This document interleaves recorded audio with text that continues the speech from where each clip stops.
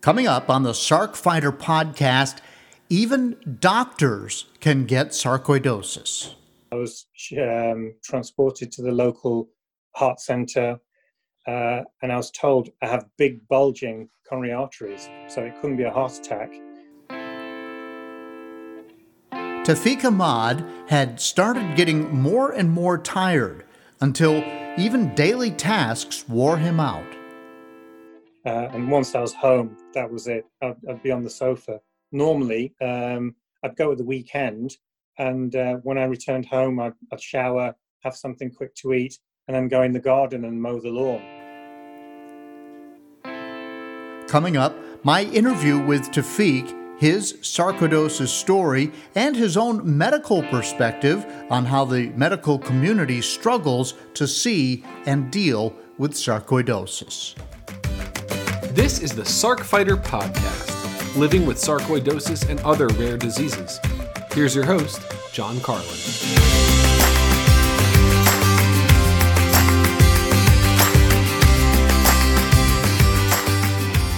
Hello and welcome. This is episode 23 of the Sarc Fighter podcast, brought to you in part by a grant from aTyr Pharma.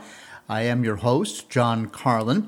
The official Sarc Fighter song is called Zombie by Mark Steyer, who plays in a band called the White Hot Lizards.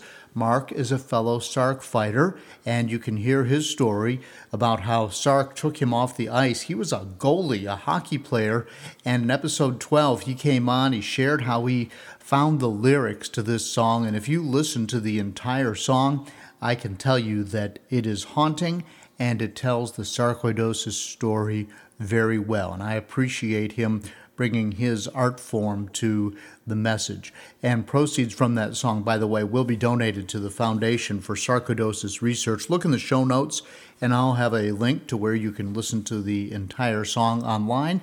Download it if you want, and just really kind of listen to it and see if he isn't telling your story as well.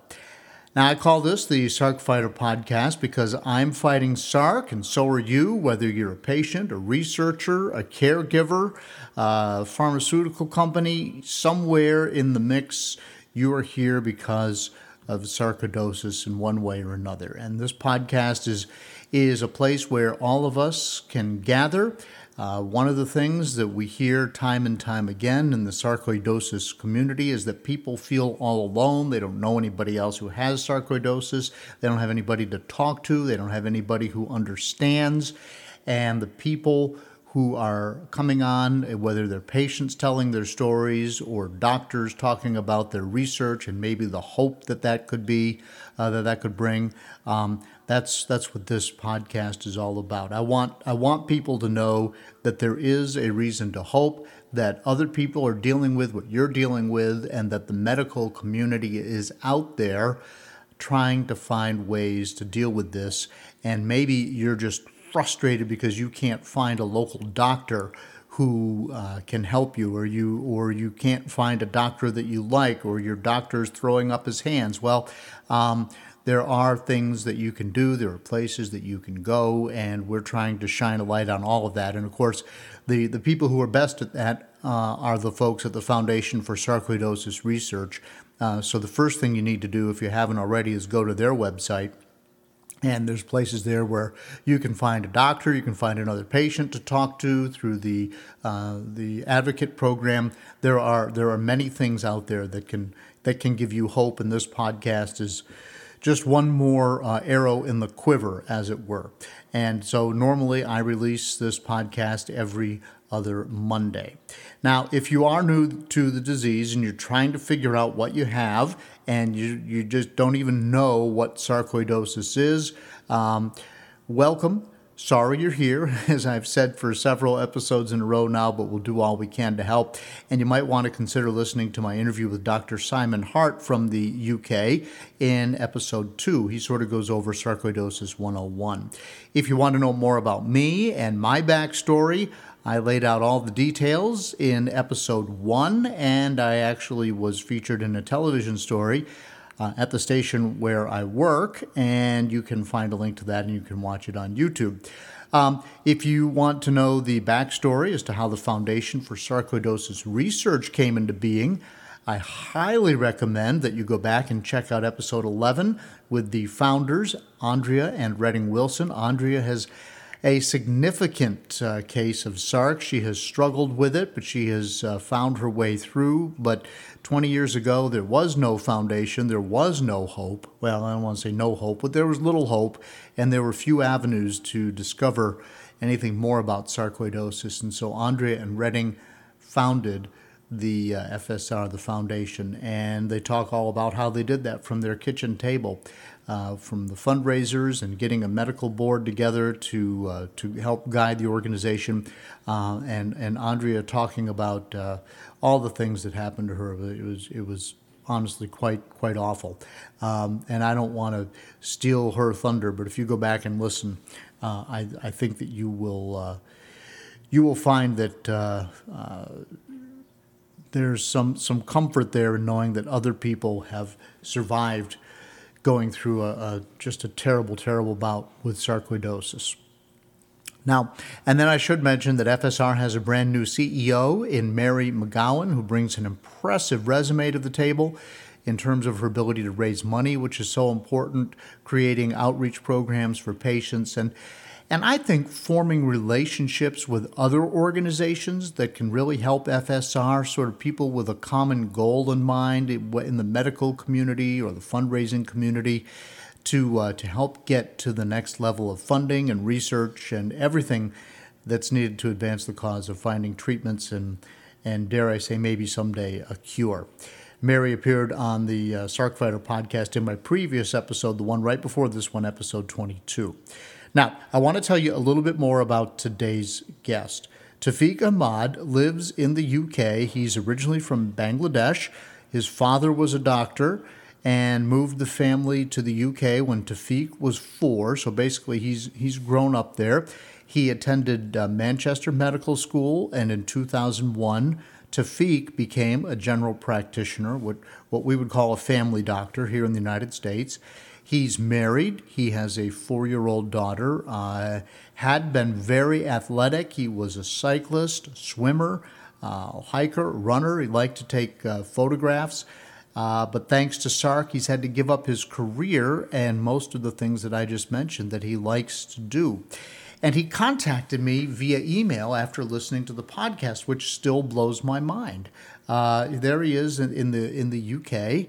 And I can look at the little data map that I get on the back end of my Podbean account, and it shows me, I've had some people listen in the UK and Canada and Australia and different places around the world. But it just amazes me that I'm sitting here in my at-home office, which was my oldest son's bedroom when he was growing up, and I've converted it into an office, and I've got a microphone and a Mac, and I just got on here and started talking about sarcoidosis, and now I have people who are contacting me from other parts of the world saying thank you and asking if I would consider having them come on so they can share their story with other SARC patients. And so Tawfiq sends me this email, and I realized immediately that he is sort of a kindred spirit with me. He and I have so much in common. He talked about liking to ride his bicycle, and of course I'm an avid cyclist, and you know, he had a really good bicycle, his road bike. It was a Tour de France quality road bike, and he likes to hike and take pictures, and you know, and I've been on safaris, and I've got a nice camera, and that's, you know, I love to go out and be in nature and to practice my photography, and I keep practicing, and someday maybe I'll take a good picture, one that's, you know, really memorable. But anyway, that's neither here nor there. But that, you know, he and I had a lot in common. So I immediately reached out to him, and I wanted to ask him how his path might have been different than that for the rest of us, because he's a doctor himself. Was there any advantages? Were there any disadvantages? Did anybody see sarcoidosis coming any sooner for him than they do for the rest of us? Because typically there is a time of misdiagnosis with SARC. And I wanted to ask him about that. I wanted to get some insight into some of the frustrations that many of us have with the medical community. I figured, well, okay, he's a doctor. He's got SARC. He'll understand. So I can just kind of ask him some of these questions because he'll know where I'm coming from. And I did ask him that stuff. And I wanted to know if he had any idea what might have caused his sarcoidosis. His opinion's a bit more informed than most patients. You know, he's been to medical school. His father was a doctor. But we don't know the cause of sarcoidosis. He doesn't know the cause of sarcoidosis, but I thought, well, what does he think it is? And so we went into that a little bit. And we just had a really good, engaging conversation about his story, how the medical community works, and how frustrating it is to have so few options once you have sarcoidosis. So coming up, my interview with Dr. Taufiq Ahmad. Learn to suffer, you feel pain someday. You learn endurance, your strength will fade away. Dead man walking, trying to keep up the pace. Dead man walking, counting down his days. Hi, I hope you're enjoying the Sarc Fighter podcast. You may be wondering, what can I do to help? How can I be a part of the sarcoidosis solution? It's simple. Make a donation to KISS, Kick In to Stop Sarcoidosis. 100% of the money goes to the Foundation for Sarcoidosis Research. Look for a link in the show notes of the Sarc Fighter podcast.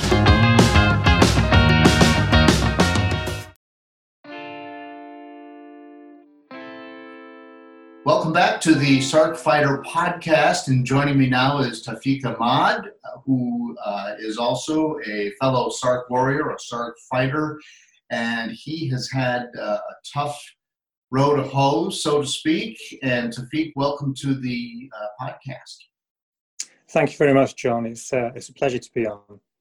And I am speaking to you. You are in Great Britain. That's right. I'm in a place called Lancashire, County of Lancashire in the northwest, probably about 25 miles from Manchester. Beautiful. So are you a Manchester United fan? The opposite, actually. I'm a Liverpool fan. Really? They're big rivals. So I moved around the country a lot, and I lived a good many years in Merseyside, which is where Liverpool is located. So, I'm a red, but a different type of red. Got you. Well, we're talking about your history with sarcoidosis, and you have an amazing story to tell. And as you pointed out in your email, when we first started communicating with one another, you are sort of living proof that it doesn't matter what your background is, you can still be targeted by this because you're a medical doctor. And you supposedly were doing everything right, and your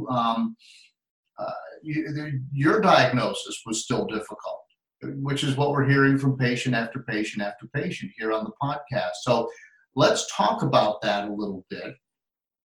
First of all, just kind of give us your general situation. How old are you now? How long have you been dealing with it? And then I want to sort of back into when it started emerging.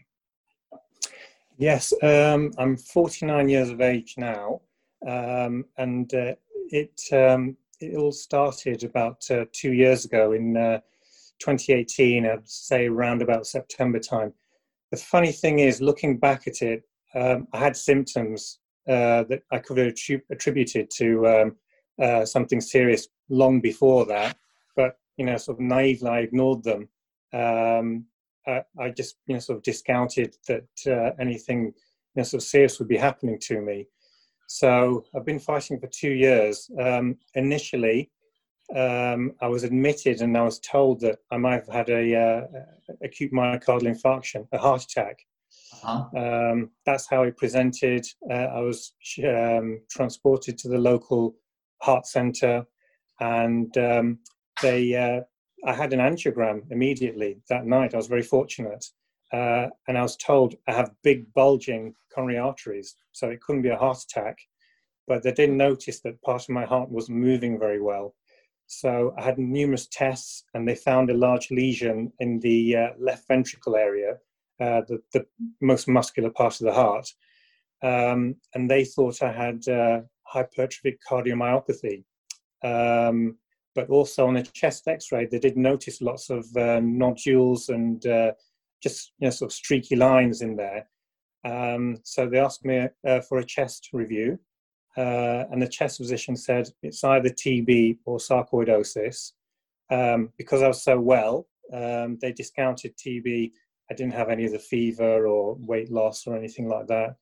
And so over the next few months, I had very many tests, and until I had a PET scan, which confirmed that it was most likely sarcoidosis of the lungs and the heart. Wow. So I'm curious, because as an MD yourself, did it ever occur to you that it might be sarcoidosis?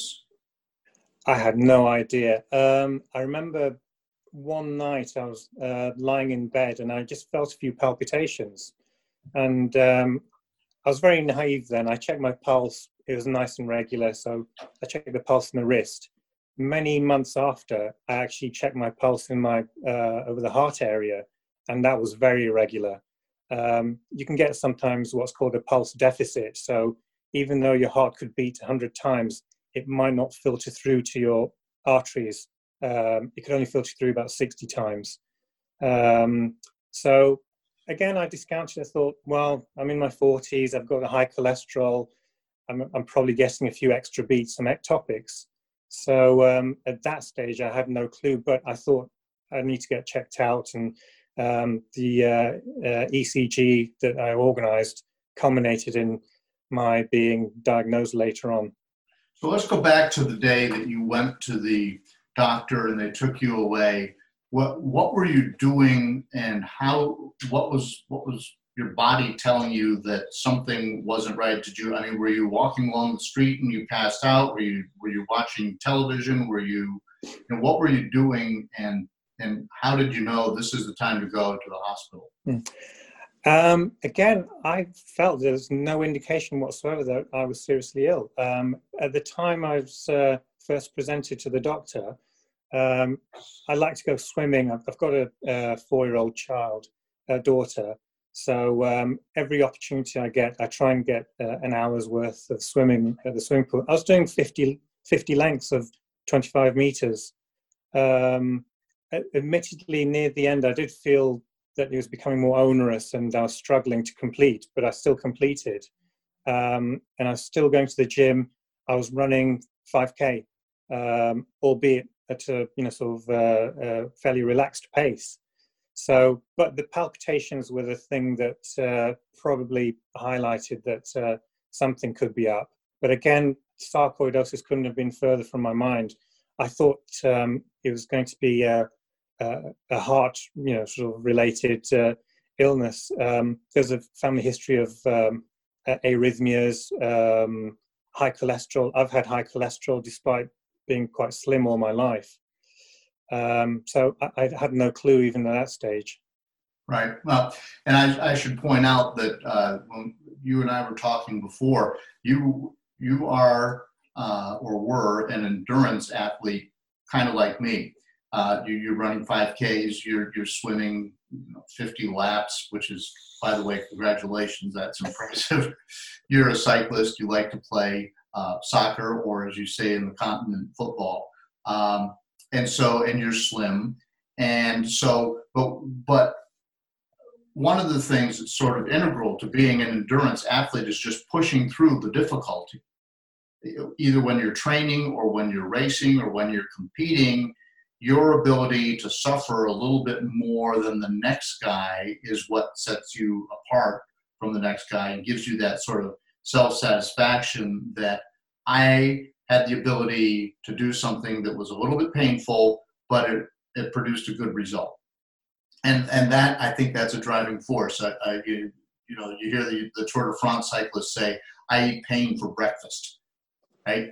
And so I'm assuming that you were sort of approaching things with that mindset. But at some point, it was beyond what normal pushing through is. Yes, I found out that when I went to the gym, I'd use the treadmill just so that it'd be a bit kinder on my knees and ankles. My warm-ups were getting longer and longer, so I didn't feel quite ready to, sort of start at the higher pace. And I felt more tired at the end of things as well. And once I was home, that was it. I'd be on the sofa. Normally, I'd go at the weekend, and when I returned home, I'd shower, have something quick to eat, and then go in the garden and mow the lawn for an hour or two. But I had to organize things so I didn't make myself overtired. Right. So there wasn't like a moment where it all of a sudden hit. This sort of crept up on you over a period of time? No, it was insidious, I would say. Okay. And you finally said, this isn't right. I'm going to go see somebody and get some tests done. And some people, there's an expression that we have here in the States, and I don't mean this to reference you, but the expression is the doctor who treats himself as a fool for a patient. So have you ever heard that before? Something along those lines. Something yes. along those lines. I think they say it for lawyers. The lawyer that represents himself as a fool for a client. It's probably been used in various professions. But the point is that it's hard to recognize something in yourself. And definitely. So what was your process? How did you begin to approach trying to find out what was wrong? I'm quite lucky. I'm a general practitioner, or is it a family practitioner in the US? Yes, family, sure. Either one. I have lots of, locally, I have lots of friends and colleagues who are also family practitioners. And essentially, I knew what tests needed to be done. So I went to see a colleague, and I gave her a list, basically.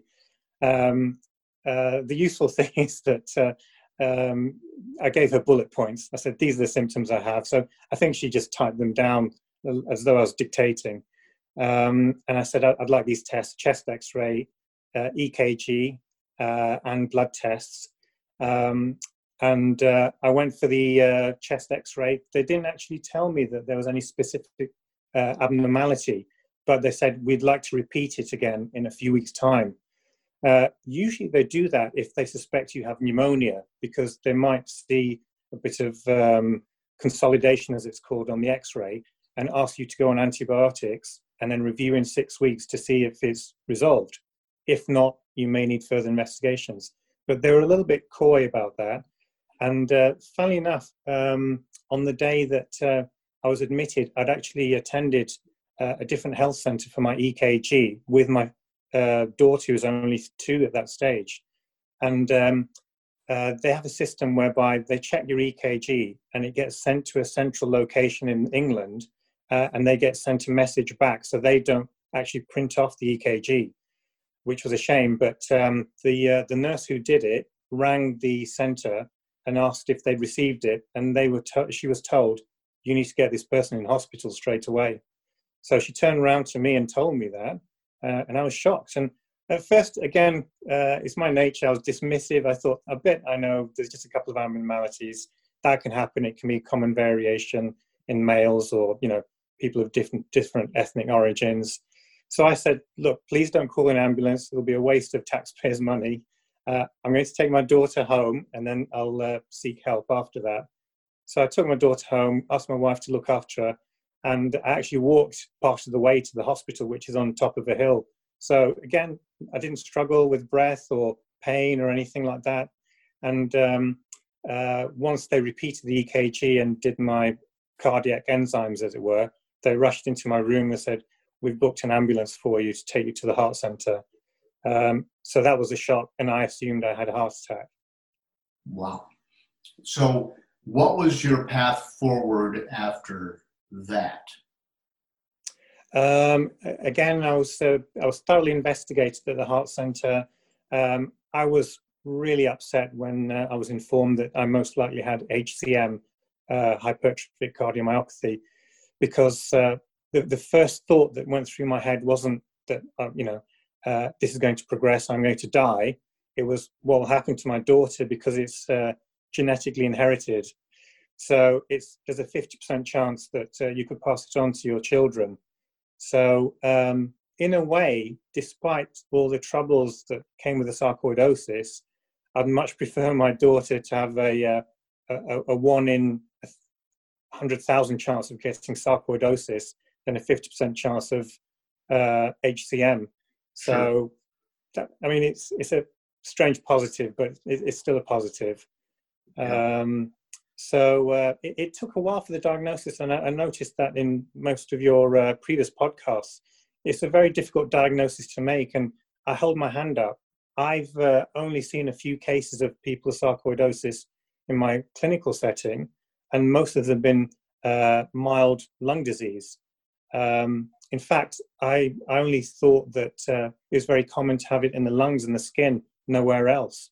And I certainly wasn't aware that could be such a problem in the heart. And apparently now they're discovering that after autopsy results, that approximately 25% of sarcoidosis sufferers could actually have heart involvement.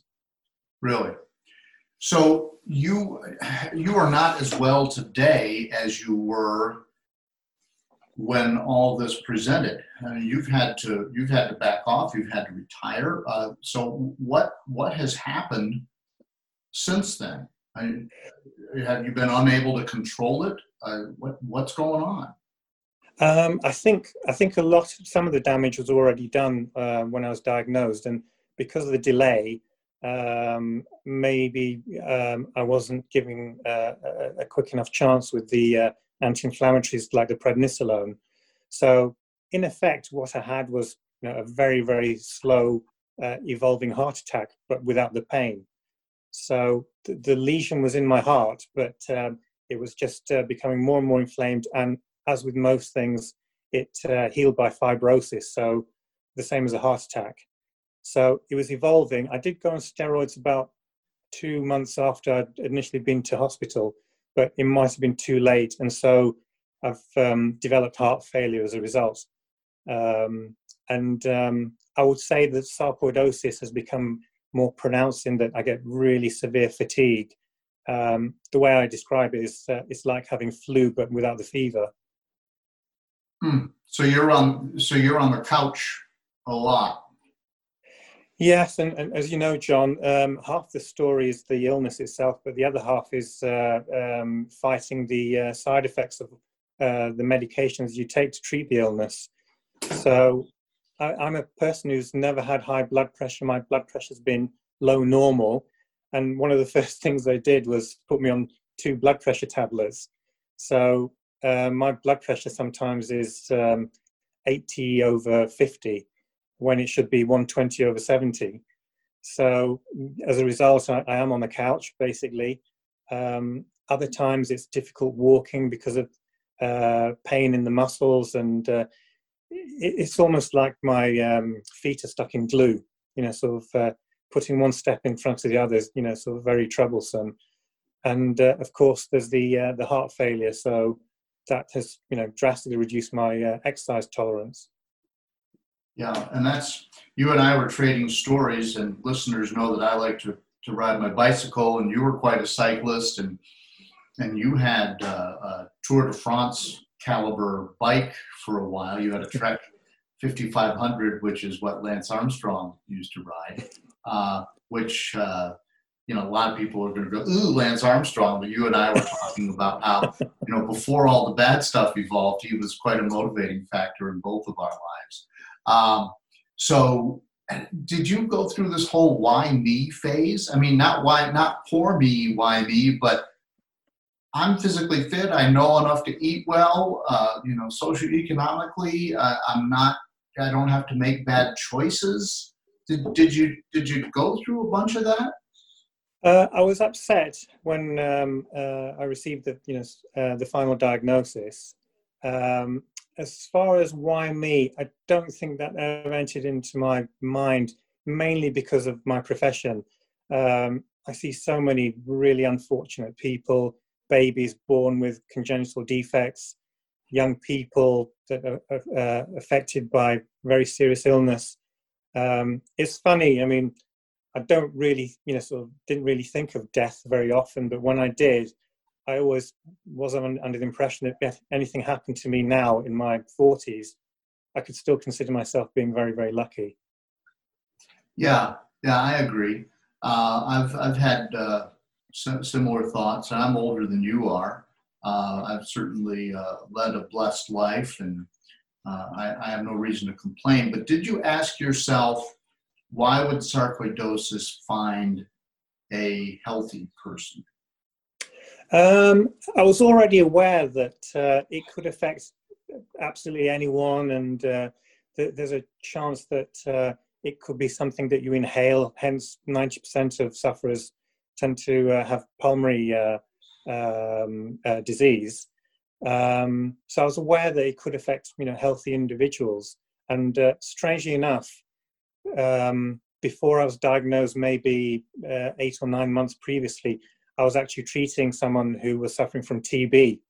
And a week or so afterwards, I developed a fever and body aches. I thought I had a serious chest infection, but I don't remember coughing, strangely. But one of my colleagues prescribed some antibiotics, and I was absolutely fine. I didn't give it any thought afterwards. And I'm wondering whether that could have been the initial insult that could have brought on the sarcoidosis. Yeah, that's interesting, and it's very seldom that I've got a physician on the other end of the podcast here, but we don't know what causes sarcoidosis. You seem to think maybe it is something that you breathe in. Do you feel confident about that, or do you think it could be another cause? If you look at all, sort of probabilities, because so many people are affected in the lungs first, or possibly, sort of only the lungs, I would say that's a reasonable theory. I'm no expert. I don't, research it or anything like that. But as you know, John, when you're afflicted by illness, you become an expert. You read broadly, you educate yourself. All the things, sort of sensible things that you do to try and manage the illness. And I remember someone speaking and saying that it could be that we're all potentially prone to developing sarcoidosis, but some of us just don't get hit by the silver bullet. We don't come across the insult that could make our body overreact to a foreign organism or something like that. Mm-hmm. Mm-hmm. Well, it's interesting. We see it in the United States, in the African American population, but then there's also, it appears to be common in people from Northern Europe, right? So Scandinavian countries, and you are of Indian descent, correct? Yes, Bangladeshi, but yeah, it formed part of India until till separation. So that's an interesting point you bring up, John. In India, the TB is quite a problem. It's for an illness of that sort. It's quite widespread, and it could be that lots of people are misdiagnosed as having TB when they have sarcoidosis. Hence, they don't seem to improve very much on antituberculous therapy. In fact, one of my cousins' husband's father suffered from sarcoidosis, but he was diagnosed as having TB first. That was in the UK, and after a long time, they made the correct diagnosis, and just 1 milligram per day of prednisolone completely transformed his life. He was a physician as well, and he was able to go to work. Previously, he was off sick for long periods of time. Is prednisolone the same as prednisone, or are they different? That's right, yeah. It's just the UK name. Got it. Okay, I had a feeling that's what it was. And when you were taking prednisone, How many milligrams were you taking a day initially? I was commenced on 40 milligrams, but if cardiac sarcoidosis was suspected, because of the onus to try and halt its progress straight away to avoid any heart damage, I think in specialist centres here, you're given pulse doses of methylprednisolone, the intravenous version, Right. over 3 days, Yes. and then put on a high dose afterwards. And I was commenced on 40 milligrams, which is about the average starting dose. Some people can go on 60. I mean, for other illnesses, I've known people to start on 80 per day. That's what I did. They Yeah, hit me because it's so with the important. pulse and then the 80. Yeah, and in your case, they would have wanted to preserve your mobility, so that's why they would have treated you very aggressively. And plus, you're a fit, healthy person. One, you could probably have tolerated it better. If you're diabetic, it would have been a problem. And two, they would have wanted you to try and preserve your level of activity. Right. Well, they did that, but man, it was 2019 was a bad year between Cytoxan and prednisone.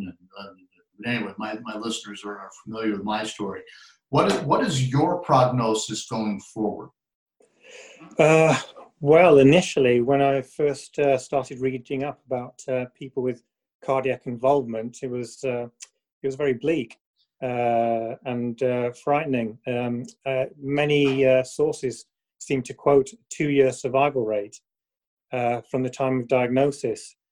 But reading more about it, I've learned that because of newer interventions such as ICDs, defibrillators, and the widespread use of PET scans, that has increased, but I'm not sure to what extent.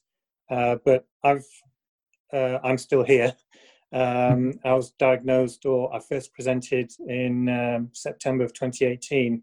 So it's been over 2 years, but the problem is that it can progress, or you can have a lot of bad effects or complications from the illness as well. Do you feel like it's controlled right now? I've been told it's under control, but I feel the complications have become worse. And whereas before, I remember when I was first diagnosed and I was discharged home, I went on a 2-mile walk, which I normally do just to stretch my legs after work and things, and it felt absolutely fine. I thought, great, I'm back to normal. But now there's no chance, because where we live is quite hilly. I really struggle with inclines, and with stairs I have to take it very, very slowly, and even then I have to catch my breath at the top. So there has been a gradual decline. Yeah. We're speaking with Tawfiq Ahmad, who is a physician who has cardiac sarcoidosis, here on the SarcFighter podcast. So is there anything that you are doing or can do or think you can be doing besides medicine to stay in front of this? In other words, can you work out? Can you eat more broccoli? Are you doing anything to change your lifestyle in an attempt to get in front of this? I mean, if anyone could enlighten me, I'd be very grateful, but I'm not sure if there's any very strong evidence to say that if you modify your lifestyle, and for instance, someone such as yourself, John, I think you're already doing all the right things. Although I tried to do the right things, my diet wasn't perfect, and I had a family history of high cholesterol. But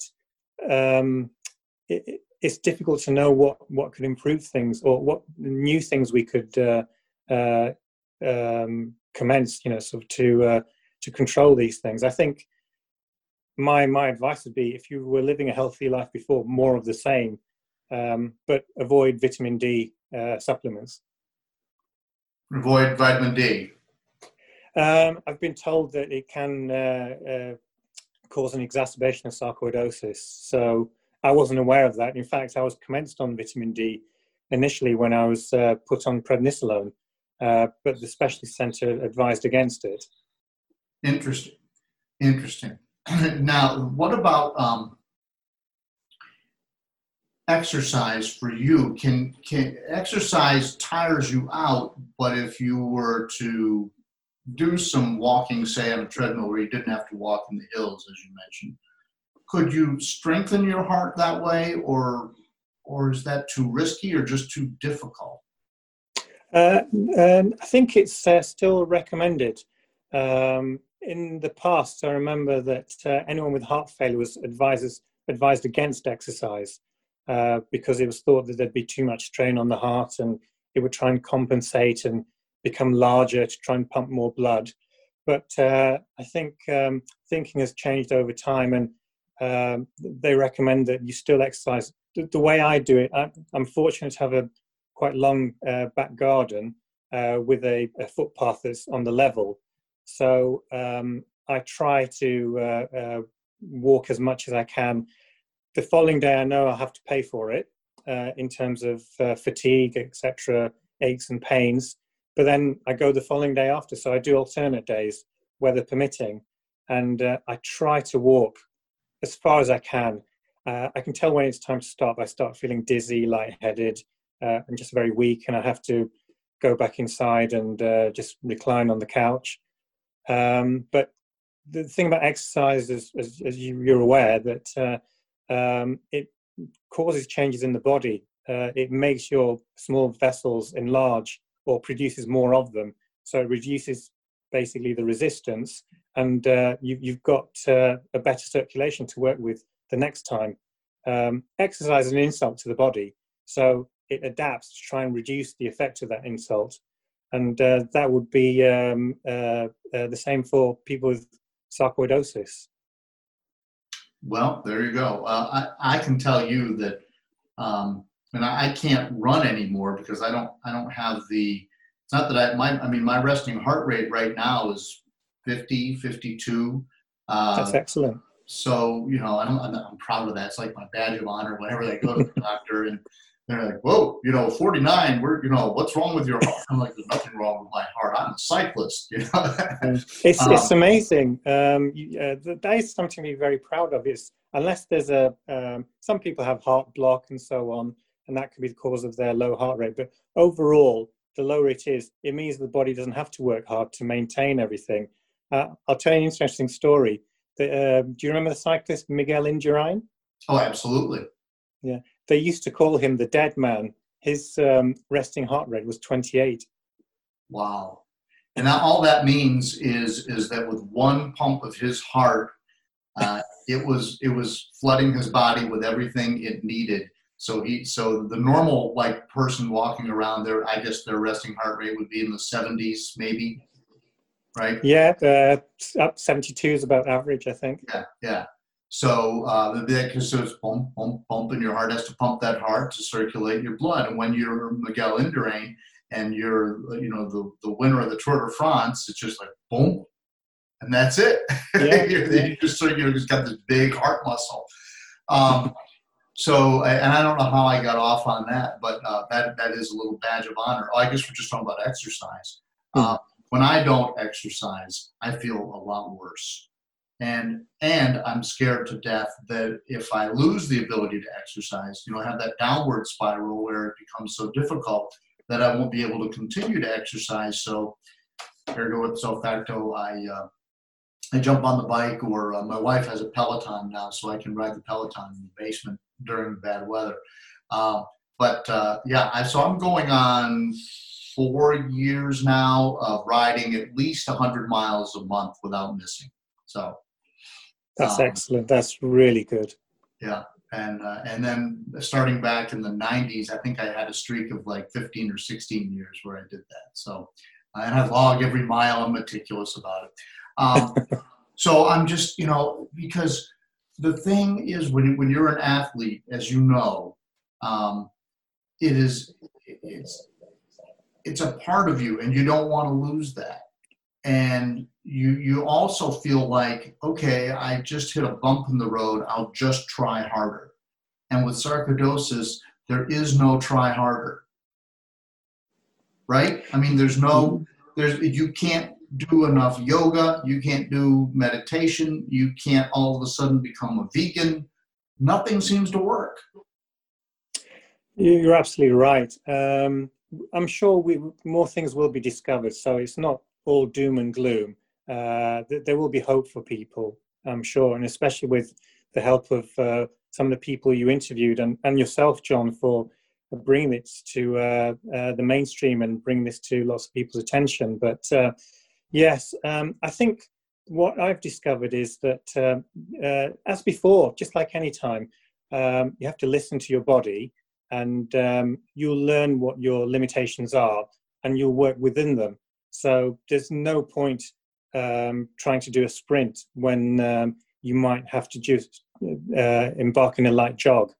And you might be able to do more of a distance, but you really have to look after your body and not damage yourself by trying to do too much. I have the same feelings. One of the worst things that's happened is I can't exercise, because it was a great stress reliever. It made me feel really good. I felt tired afterwards, but it was a good kind of tired. And it makes you feel good about yourself, just such as you being proud, quite rightly, of being able to put these miles in on the bike. So that has a major impact. And funny enough, COVID's brought that to light as well. People realize just how much exercise is important to them, and how difficult it is when you're told that you can't do it. Yeah, absolutely. It's just hard. So when we look at, and I'm asking you this question with your medical background, do you feel that SARC is in fact an autoimmune disorder? My understanding is that it's not a true autoimmune disorder. For instance, you have rheumatoid arthritis, sometimes thyroiditis and things like that, where the body actually just starts producing antibodies against cells such as in your joints or your thyroid gland. I think the way I understand it is that it's an excessive kind of action of the body, whereby it doesn't need to go that far. These granulomata form, for instance, in things like TB, but they tend to be caseating, full of pus and so on. So it's kind of like, best way to describe it is overkill. So maybe you came across an insult and your body thought, my life depends on this, so I'd better go in there all guns blazing. And in doing so, it kind of destroys part of your healthy tissues. Yeah, that's interesting. And so we just continue to try and find a molecule or something that will prevent your body from then having that response and then creating the damage to whatever tissue is around it. Is that basically what we're looking at? Yes. I mean, if you look at the things that do work, I think steroids, prednisone, etc., have the strongest evidence behind them, and they're powerful anti-inflammatories. So we use them for other things like to prevent rejection in transplants. So again, things like methotrexate, hydroxychloroquine, I'm not sure we know exactly how they work. We know the effects. Methotrexate, works by sort of inhibiting, against folic acid, and that could affect reduce the inflammation. But the steroids have got the strongest evidence behind them. I'm hoping. I mean, as you know, the side effects can be awful with any medication that you're taking. I think a step in the right direction would be finding a drug that suits most people, an anti-inflammatory that doesn't produce as many side effects as you say, the devil's Tic Tac. Yeah, the prednisone. Yeah. So you have a 4-year-old daughter and a wife. How have they had to adjust around your situation? It's more difficult for my wife, certainly, and in other respects with my daughter. So we're very fortunate that my wife works from home. She's still very busy. You still have to be very dedicated, but she's around. And because I'm home, she checks up on me on a regular basis. I was very active before. I like DIY, strangely. So any problems in the house, I would usually fix. Anything above my remit, I'd call the professionals in. But I'd mow the lawn, do the gardening, give her lifts and things like that. But now we've got role reversal, and she gives me lifts to my hospital appointments and such. I mean, in a way, I feel most sorry for my daughter, because one of the reasons why I try to stay as active as possible, even during a busy work schedule, was that I would hope that I'd still have quality time with my daughter, and she's very active as well.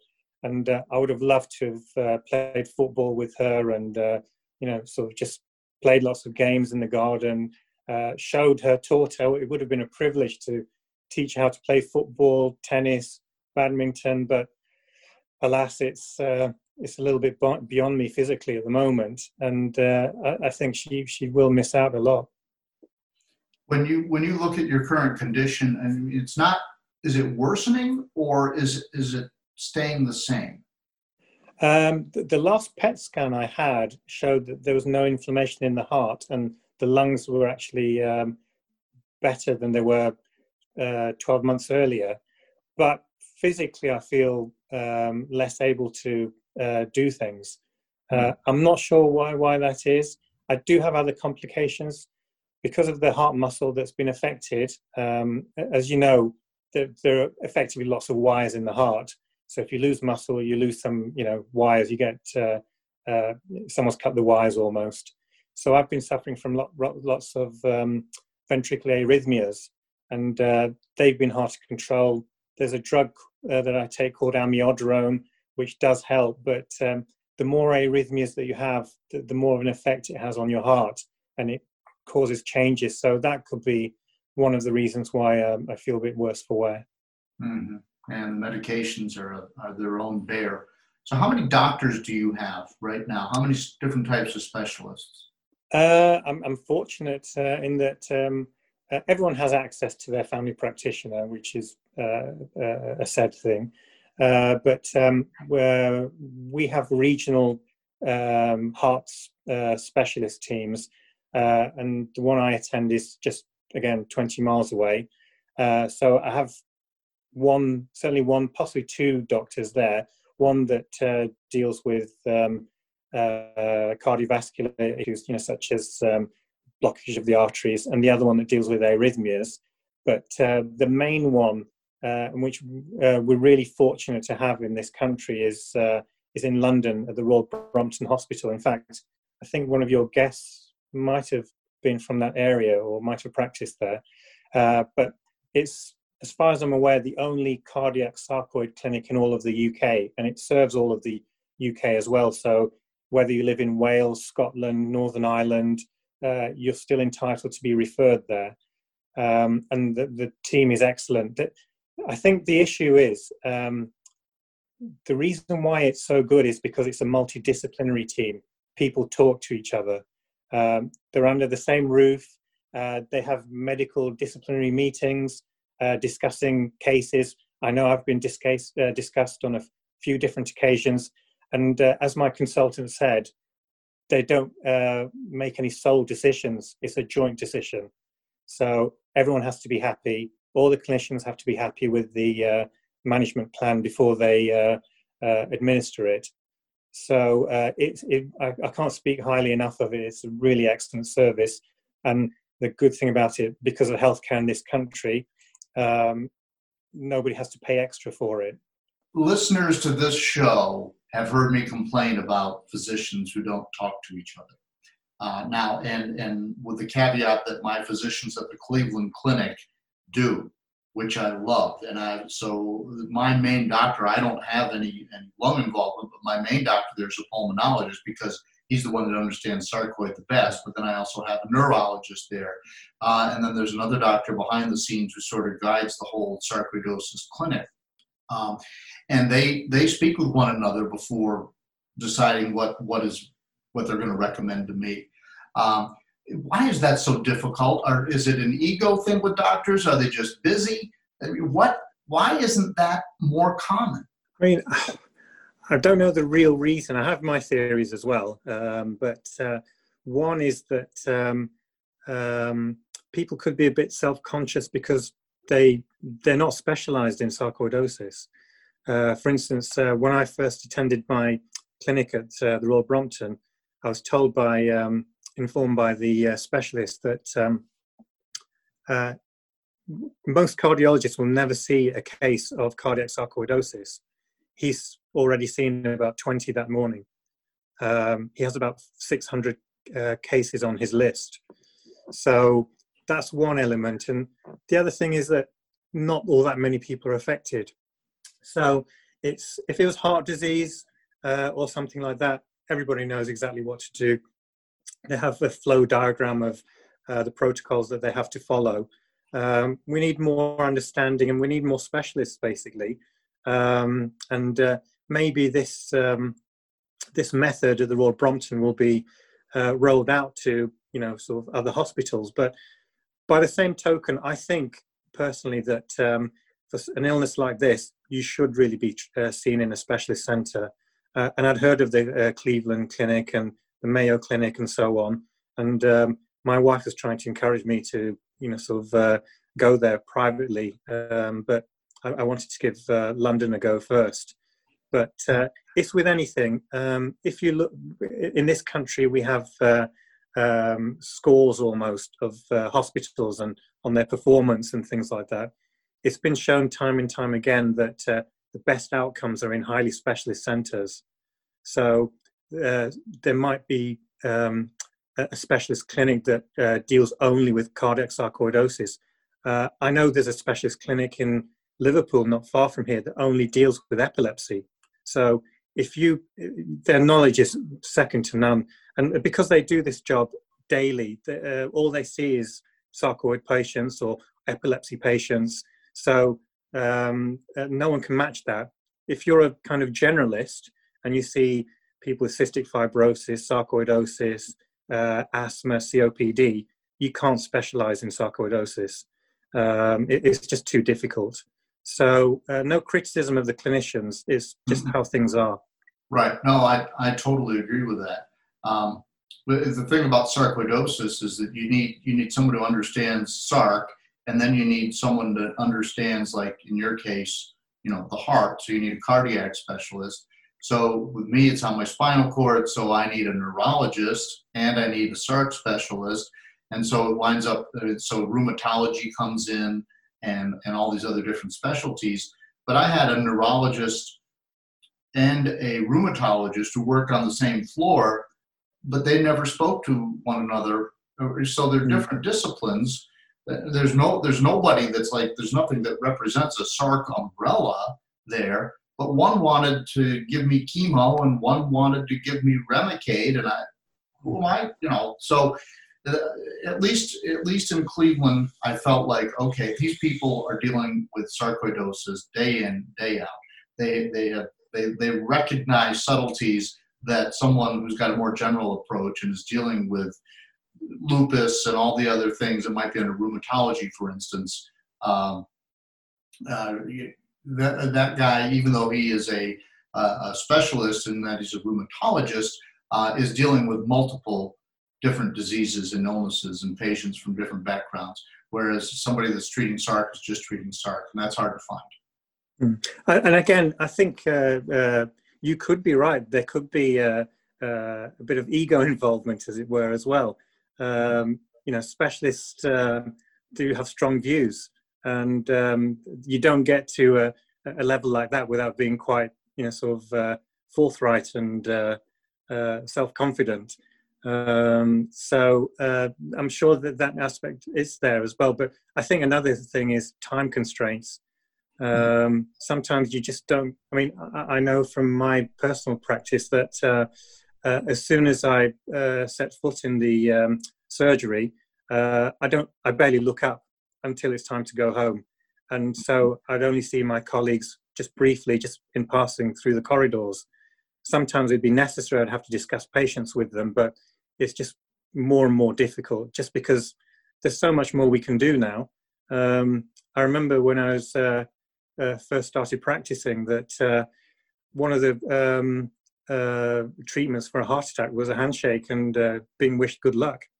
And then, sort of later on, thrombolysis came in, clot busters. And then now we're so fortunate that lots of people go for an angiogram straight away and have their blockage unblocked. And that produces a much better outcome. And it saves lives and keeps sort of people's quality of life, still up there. Right. Well, we have talked about a lot, Tafik. I appreciate you coming on and you contacting me and wanting to share your story. I'm sorry that it's a story that you have to share, that you have that story to share. I wish that your life had just gone on. You were still riding your bike and playing football with your daughter. But I certainly wish you all the best in your future endeavors. Thank you very much, John, and thanks for having me on the show. And I'd just like to say something quickly. Thank you so much for all the work that you do, most of which I imagine is unrecognized, but it's so nice and refreshing to see someone using their skills from the workplace for such a very important and useful endeavor such as this. So thank you very much. Thank you.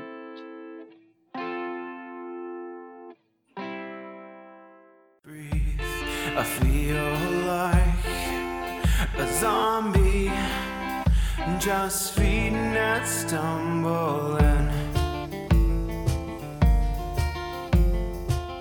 So many thanks to Tafik for joining me here on the Sarc Fighter podcast, all the way from the UK. So many takeaways from this interview. Even he, as a physician, didn't consider sarcoidosis as a cause of the problems in his heart. It took a long time for medical science to reach that conclusion. Also, like most physicians, he does not believe that changes in lifestyle, and particularly diet, can lead to improvement. Any doctor I've ever talked to has said, I don't think that's going to work. He didn't think that was going to work. There are other people out there who do think that more of an Eastern medicine approach can help, and we'll continue to look for opportunities to talk about that here on the podcast. But he was consistent with other physicians that I had talked with, mostly my own and a couple that I've interviewed here. I wish that I had asked him more actually about specifically an anti-inflammatory diet. Because I do think that I feel like that helps me when I start to stay away from processed wheat in particular. I feel like that helps me, and I know that if I go out and indulge in a couple of slices of pizza, I feel like crap after that. But I didn't ask him about it, just didn't think of it, and I wish I had. Also, I'm amazed at how much Tafik and I have in common, right down to one of the things, he's never been to the United States, and one of the things on his bucket list is seeing the Grand Canyon. And when I became ill, that was one of the things I said, well, I don't know how long I'm going to be mobile. I don't know how well I'm going to feel, but I want to see the Grand Canyon. I've never seen it. It's in the western United States. And Mary and I signed up for a trip, but it was canceled in 2020 because of COVID. And so now we're scheduled to go in 2021. But it's funny that Tafik and I both had the Grand Canyon on our very high, or at number one, on our bucket list. Also, he shared with me how helpful the podcast has been to him. And I have to say that if you had told me 11 months ago that I would be doing a podcast that helped a doctor in Europe cope with his sarcoidosis, I would have told you were crazy. So it is gratifying to know that the stories that we're telling here, that you are sharing, and the information about sarcoidosis is making a difference for people. And I have to tell you that I have been listening to some podcasts about podcasting as I try to get better at this and try to make the reach more effective. And the advice that the pros give is that you ask the audience to tell somebody. If you like the show, tell just one person. So that is my request to you as we enter the holiday season here at the end of 2020. If you like this podcast, will you please tell just one other person in the sarcoidosis community, or share it on your Facebook page or your Instagram page or whatever. Let them know about the Sarc Fighter podcast and help me make this effort even more effective. So that's my request to you. And please, like Tafik did, reach out to me, send me an email. My email address is right there in the show notes. It's carlinagency@gmail.com, going back to my days when I was in public relations and had my own agency, carlinagency@gmail.com. And also follow the Sarc Fighter on Instagram, and I have a Facebook page dedicated to this as well. And if you'd like to click in and follow along and check out my posts, I appreciate that. Thanks again to Tafik for joining me here today. And Tafik, if you're listening, I hope our paths cross in person in the future. Maybe we'll meet on the rim of the Grand Canyon. Who knows? Until next time, folks, keep fighting. Oh.